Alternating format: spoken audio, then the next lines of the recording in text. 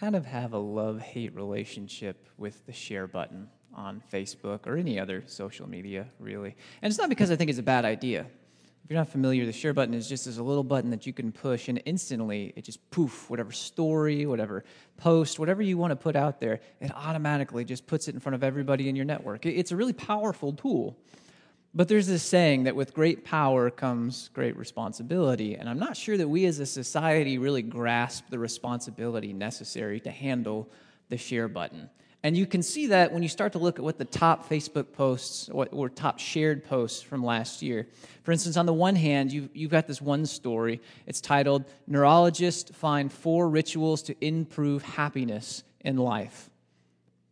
If that's true, that sounds like a pretty important thing. Like this is scientifically verified information that has the potential to increase the enjoyment that people get out of each and every day. That sounds like it could help a lot of people. And it sounds like that's the kind of thing that ought to be shared. And that's why 500,000 people shared it last year.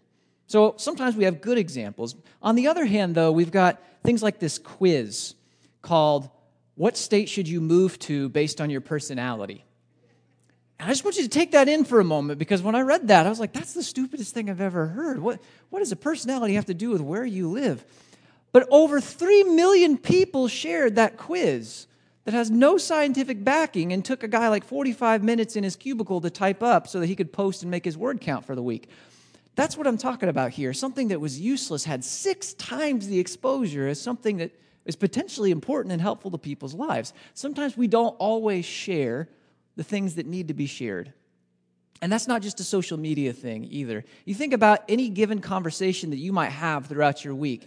Is it more likely that somebody is going to share criticisms and complaints, or share solutions and share some encouragement? Which do you think is more likely?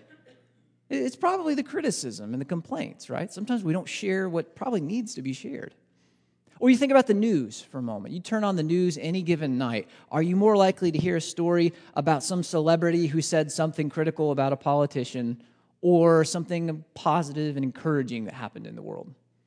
You're probably going to hear some useless story about a celebrity talking about things they don't understand, right? Sometimes we don't share the things that need to be shared. We're continuing this series this morning. It's called Fresh, and it's all about the kind of life that God desires for us to have and to live. He doesn't desire life to be shallow. He doesn't desire life to be unfulfilling. He desires life to be purposeful and meaningful and in a word, fresh. And he offers us this opportunity through Christ and the changes that Christ makes in our lives. Because when we come to Jesus, we start to see ourselves in a new light and with a new understanding. And we start to see our purpose with new understanding. And we start to see that there's something special about this life that he's called us to. It's the kind of thing that people in this world really need to hear about. But sometimes that story, that fresh story of Jesus and what he's done just becomes another example of something that probably should be shared, but isn't.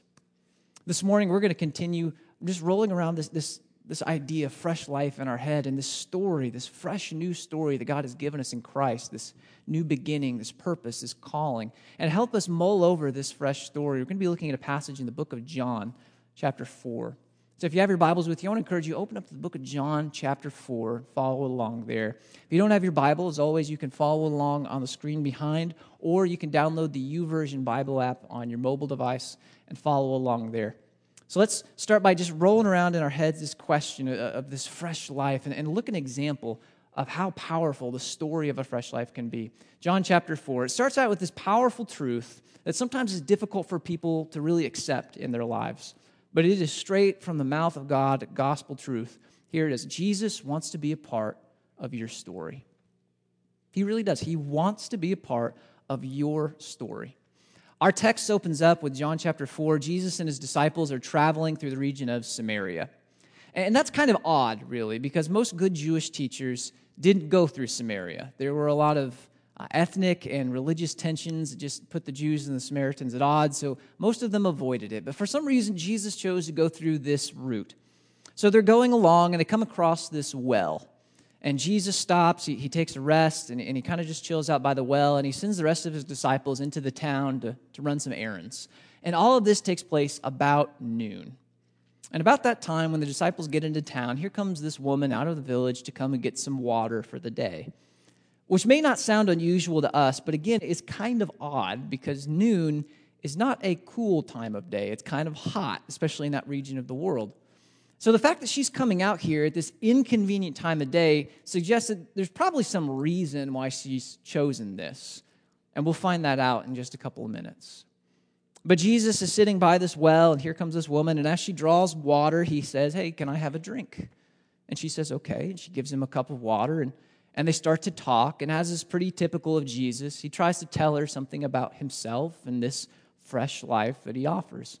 And to do this, he tries to grab a metaphor that she might understand, and he thinks, okay, she's drawing water, she needs water, and so he uses this metaphor of living water to describe what he's come to do, but she doesn't really understand it. And so he has to kind of backtrack and take a different tact. And that's where our passage picks up. John chapter 4, verse 15 goes like this. The woman said to him, "Sir, give me this living water so that I won't get thirsty and have to keep coming here to draw water." And he told her, "Go, call your husband and come back." "I have no husband," she replied. And Jesus said to her, "You're right when you say you have no husband. The fact is, you've had 5 husbands, and the man you now have is not your husband, so what you've just said is quite true." "Sir," the woman said, I can see that you're a prophet. Our ancestors worshipped on this mountain, but you Jews claim that the place where we must worship is in Jerusalem." And she kind of implies there a question, which one is it?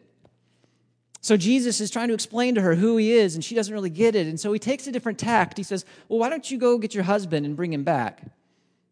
And that's where we learn why this woman is by herself at an inconvenient time of day getting water. She doesn't have a husband. The fact is that she's had 5 husbands. And for whatever reason, by death or divorce, she has become single again and again and again. And in this particular culture, that's kind of a big deal. I mean, you're going to start to get a reputation either as a black widow or a black sheep, whichever may be the case. And so, she wasn't really up on anybody's, gotta marry that girl list. The truth is that guys weren't really beating down the door to marry a lady that had been married 5 times already. And that kind of has contributed to her situation right now, too, because currently she's living with a guy that she's not married to, which, again, in this culture is a very big deal. God created sex for the marriage covenant, and so if they're living together and doing the deed, but they're not married, that's going to put her squarely outside of her community. And that's why she has come at this inconvenient time of day. Most ladies came in the early morning when it was still cool outside to get their water, so it didn't get too hot and it wasn't too or laborsome to get it and get it back home. But she doesn't want to be around the other women because, frankly, they don't like her. She has this reputation. She is kind of an outcast. The other ladies, maybe when she came, would murmur about her or give her dirty looks. Or, so she's just decided, I'll just avoid everybody and I'll come out here when it's inconvenient so I just don't have to deal with anybody else. And even how she addresses Jesus is kind of promiscuous, potentially, because she says, "I don't have a husband." And that could mean simply, "I don't have a husband," or it could mean, "I'm available." And it sounds silly, but there's actually kind of this thing in their culture where men and women meet at wells, and that's kind of like when the stars align and romance is in bloom. And so the fact that Jesus is at a well and that she's at a well and he's saying, "Do you have a husband?" She could be hitting on Jesus. That's all I'm saying. There's a lot at play here. Needless to say, this woman's story is kind of messy. I mean, really, it's kind of a messy story. This is the kind of woman that good Jewish people would have just avoided altogether. "I don't really want to get involved with you and your deal. I'm just going to keep moving and pretend I don't see you." And even this woman understands that her story is messy. Did you notice how she tried to change the topic towards the end of the conversation? She's like, "Jesus, let's talk less about my sex life and talk more about church, okay? Which mountain should we worship on?" Even she doesn't want to get into this. But Jesus won't let up. He knows her story is messy, and yet he doesn't really seem bothered by it. In fact, Jesus seems pretty comfortable right here in the middle of her mess, talking about her life.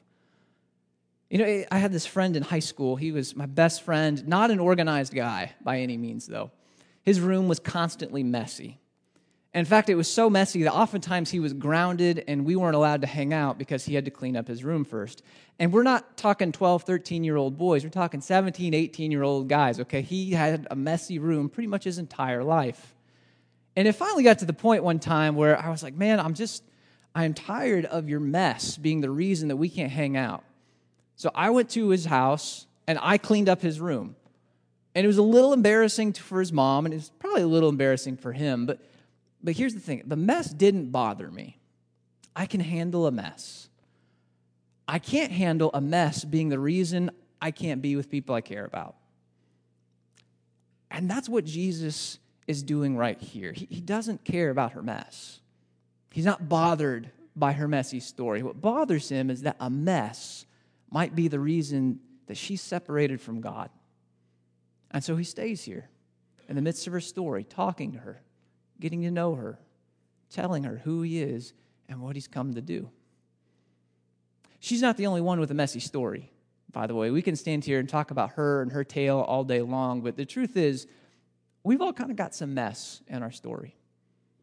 And if we were to take a long, hard look in the mirror and start poking and prodding around our hearts, I'm willing to bet it wouldn't take too long before we uncovered something that if people really knew about, maybe they wouldn't want to hang out with us either. But just as hers isn't the only story that's messy, and Jesus wanted to be there anyway, Jesus isn't bothered by our mess. In fact, Jesus is pretty comfortable finding a place in our story, regardless of how messy it might be. In fact, that's the whole reason he came into this world, was to set foot in the middle of our mess. The whole history of the earth is pretty messy. It started out okay. And then sin entered the tale, and it started to run amok, and selfishness started to tear relationships apart. And we started to care more about temporary and material things than eternal things. And we started to crave what was destructive and harmful. And when we indulged in those things, we didn't find the satisfaction we thought we'd find. We just found frustration and shame.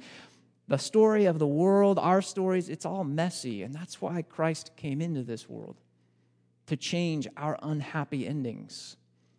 He set foot in our stories, and he took sin, and he took shame, and he took death upon himself to give us fresh, new life. And as he goes to work changing us and shaping our hearts into something new, he changes our messy story into one that God is proud to tell. That's why he came into this world. So when I say that Jesus wants to be a part of your story, you can take that to the bank. That's why he came into this world. He wants to be a part of your story.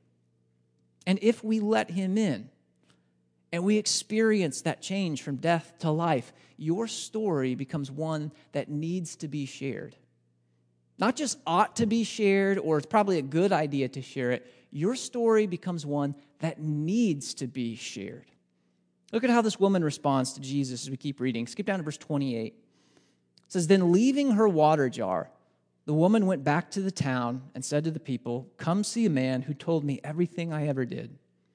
Could this be the Messiah?' They came out of the town and made their way toward him."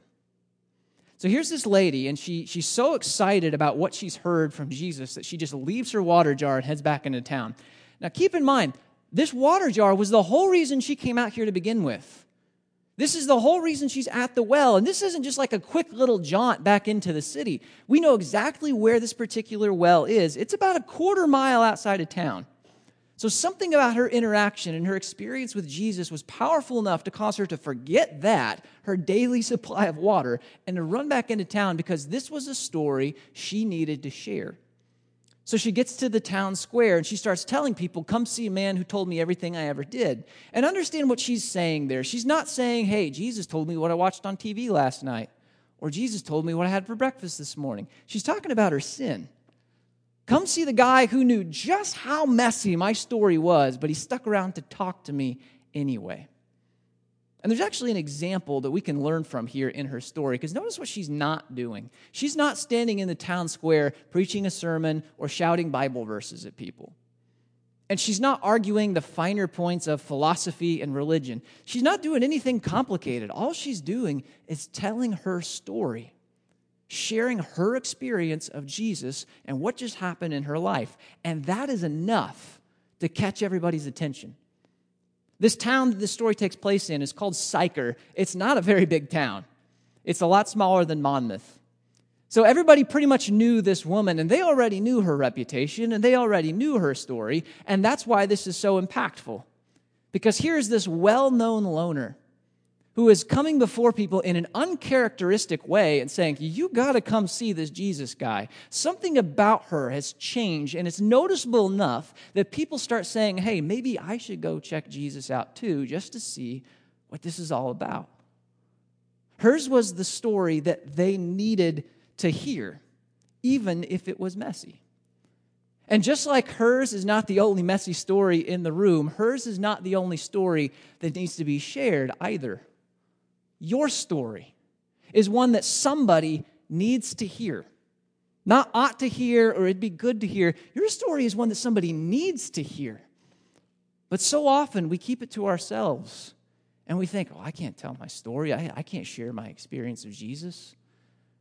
And there are different reasons for that. Sometimes we think that our story maybe is a little too messy, and if people knew all the details, they might look at us a little differently. I want to share something with you. There are a lot of people in this world, in this community, who have stories messier than yours. I talk to them pretty much every week. People don't come see the pastor because life is going great. And these people need redemption. They want a second chance. They want a new beginning. And hearing that you found that makes yours the story they need to hear. But sometimes we fall on the other end of the spectrum too, and we think, my story's not that special. My story's pretty plain Jane, white bread, vanilla. My story is nobody's going to get excited about my story. But here's the thing. There are a lot of people with messy stories that would kill to have a plain Jane vanilla story. They want what you have, which means your story is the one they need to hear. I used to think that my story was pretty boring. I mean, if my life was written into a biography, it wouldn't be a page turner, just to be honest with you. It's pretty dull. I was born to a Christian family. I grew up in church. I had two parents for most of my childhood. I went to Bible college. I've got a good marriage, and I preach in a church. Like, that's pretty much the extent of it. It's not exciting. It's not a thrill ride. It's just my story. I used to think it was really boring until I met a guy named Tim. Tim's not really his name, but we're just going to say Tim this morning. At the church where Lindsay and I just came from, Tim and his wife would occasionally attend, and they would listen to me preach. And I tend to preach for my life a little bit, so Tim got to hear my story. And one day after church, he knocked on my door. He said, hey, can we talk? So we went over to my office. And he just started spilling his guts to me. He couldn't kick the bottle. It was tearing his marriage apart. It was literally killing him. His liver was shot. And he started to pour out his messy story to me. Tim was a guy who was on crack, but had kicked that. He was on a lot of other hard drugs, and he kicked those. He was on prescription pills, and he kicked those. He had been on a lot of different substances and always managed to kick it and come clean. But for some reason, he just couldn't shake the bottle. Alcoholism was killing him and tearing his marriage apart. And he wept, and he wept. And then he said, I just want to be like you. I don't want to hate myself, and I just want peace. And that's when I got to share the rest of my story with him and say, look, man, everything about my life that's good is because of Jesus. My marriage is because of Jesus. My self-esteem is because of Jesus. And I got to just tell him my plain Jane vanilla story. That was the one he needed to hear, that boring story about a kid who grew up in church. Your story is one that somebody needs to hear. That's the thing about the gospel, gang. It is way too big to be confined to just one person's story. And that's what makes yours important. Yours is a unique telling of the work that Jesus does and how he changes lives and how he brings fresh new beginnings. Your story is one that somebody needs to hear. And if we have the courage, and that's what it really boils down to, if we have the courage to speak our story, God will use your story for his glory. God will use your story to glorify his name. Look at how our passage ends. Skip down to verse 39. It says, many of the Samaritans from that town believed in him because of the woman's testimony. He told me everything I ever did." So when the Samaritans came to him, they urged him to stay with them. And he stayed 2 days. And because of his words, many more became believers. They said to the woman, "We no longer believe just because of what you said. Now we've heard for ourselves, and we know that this man really is the Savior of the world." It started with just one story. This woman with kind of a messy tale. All she did was open her mouth and say, "This is my mess. I'm not even going to try to hide it. You already know about it, but this Jesus guy, there's something about him." And her experience made other people curious, so they went and they checked it out themselves. And because they listened, their stories were changed, and they believed. Because this one woman had the courage to open her mouth and to speak her story, God used it to glorify his name. And the story of Jesus and the story of redemption got a whole lot bigger as other people accepted and believed. That is the power of stories whenever they're in God's hands. Your story is an instrument in God's hands. In fact, I want you to say that with me. I want you to wake up this morning. Hey, wake up, and I want you to repeat after me. My story is an instrument in God's hands. Say it again. My story is an instrument in God's hands whenever I choose to speak. Was that last part a little harder to say? Because that's the rub. God will use your story for his glory. But he's not going to pry open your mouth and pull it out of your tongue. We have to speak. Look, God doesn't need you to argue theological treatises. If you can, that's awesome. But he doesn't need that. And God doesn't need you to answer every question of faith that somebody poses to you. If you can, cool. But he doesn't need it. If you can just speak your story, that's enough. He can use that and bring glory to his name. And he might use your story to change somebody's life forever. I watched this happen this week, and I had nothing to do with it. It was the coolest thing. There's a couple that goes to this church. They, a couple years back, they had a struggle. One of the people struggled with alcoholism, and it was destroying the individual. It was destroying their marriage. They came to a breaking point where something had to give. And at that point, they were kind of nominal in their faith, but they said, you know what, we tried everything else. And so they cried out to God. They fell at his feet. They started pursuing him, and God healed their marriage. And today they have a solid marriage. And there's still temptations, but God is healing and working through this individual, helping him fight addiction. It's an amazing story, and if that were the only part of it, that'd be enough to celebrate, but that's not where the story ends. Because this couple from our church, our friends and our family, they have a couple of friends. And this couple had the same struggle. One of the people was addicted to alcohol, and it was tearing him apart, and it was tearing their marriage apart. But our friends, our family from this church, they stepped in and they shared their story of how they relied on God and how they trusted Jesus and how it healed their marriage and how it healed the individual and brought them back together. And now the second couple is crying out to God, turning to him, and God is healing their marriage as they have decided to fight. And God is healing an individual as he has decided to fight. That's the power of sharing your story. Because this couple has been changed forever. Their marriage has been changed forever. Their children, their future children, have been changed forever because God used one person's story, a couple's story, for his glory. And it could just as easily be your story that he uses as an instrument to glorify his name and bring life if we just choose to open our mouth and speak. I think it's important that we remember why we are called to share our stories too. It's really found in that closing line of our passage. We know that this man really is the Savior of the world. Reminds us why we speak. This world needs saving. There's probably a point in the past where I would have said, that's easy to forget sometimes, but I don't really believe that anymore. Because all I got to do is turn on the evening news, and you can see that whatever this world is trying is not working. It's pretty evident that we need saving. And the painful thing is, it's not just the world that needs saving. It's not just people far away.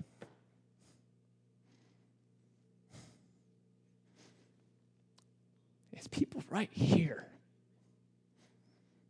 in our living rooms who need to hear our story. Not because they need us, but because they need Him. Because there are too many stories right now who have unhappy endings and are allowing something as silly as a mess stand between them and the God who literally died to save them. That's why we share our story, gang. In this room right now, God has a quiver full of arrows, and He's ready to let them fly to pierce the hearts and the minds of the people in this community with His truth, with His love, with His grace, with His mercy. And the only thing holding Him back is this. You have a story. And if He's a part of it, it needs to be shared. We're all about steps here at First Christian. We believe everybody has a next step closer to God. And for a lot of us, the next step is simply sharing our story. We found Christ. We're growing in Christ. We're serving somewhere. But disciples are mature only when they make disciples, when they go out and they tell people what they found and the life they've been given. And if that's your step this morning, I want to encourage you. Be praying for that one person that needs to hear your story. Be praying for yourself. That when that moment comes, you know, and you can speak your story. For some of you in here, your step, though, may be the first step. Maybe you're hearing about this fresh life. You're hearing about this God who loves you so much that He sent His Son to die on the cross. And maybe your step is just to accept Him.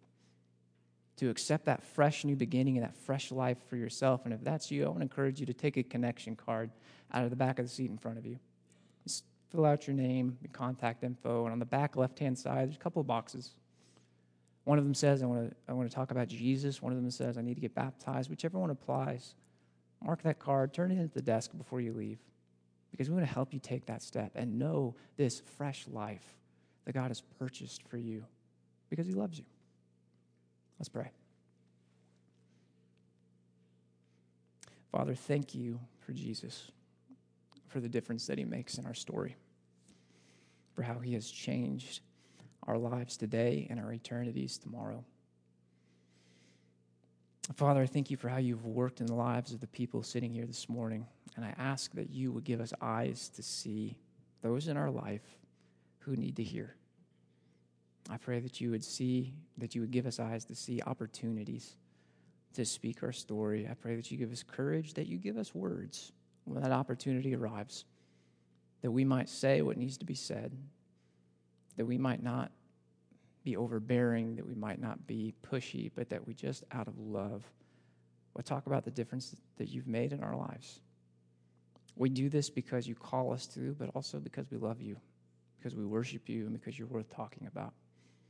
And it's in the name of Jesus that we pray these things. Amen.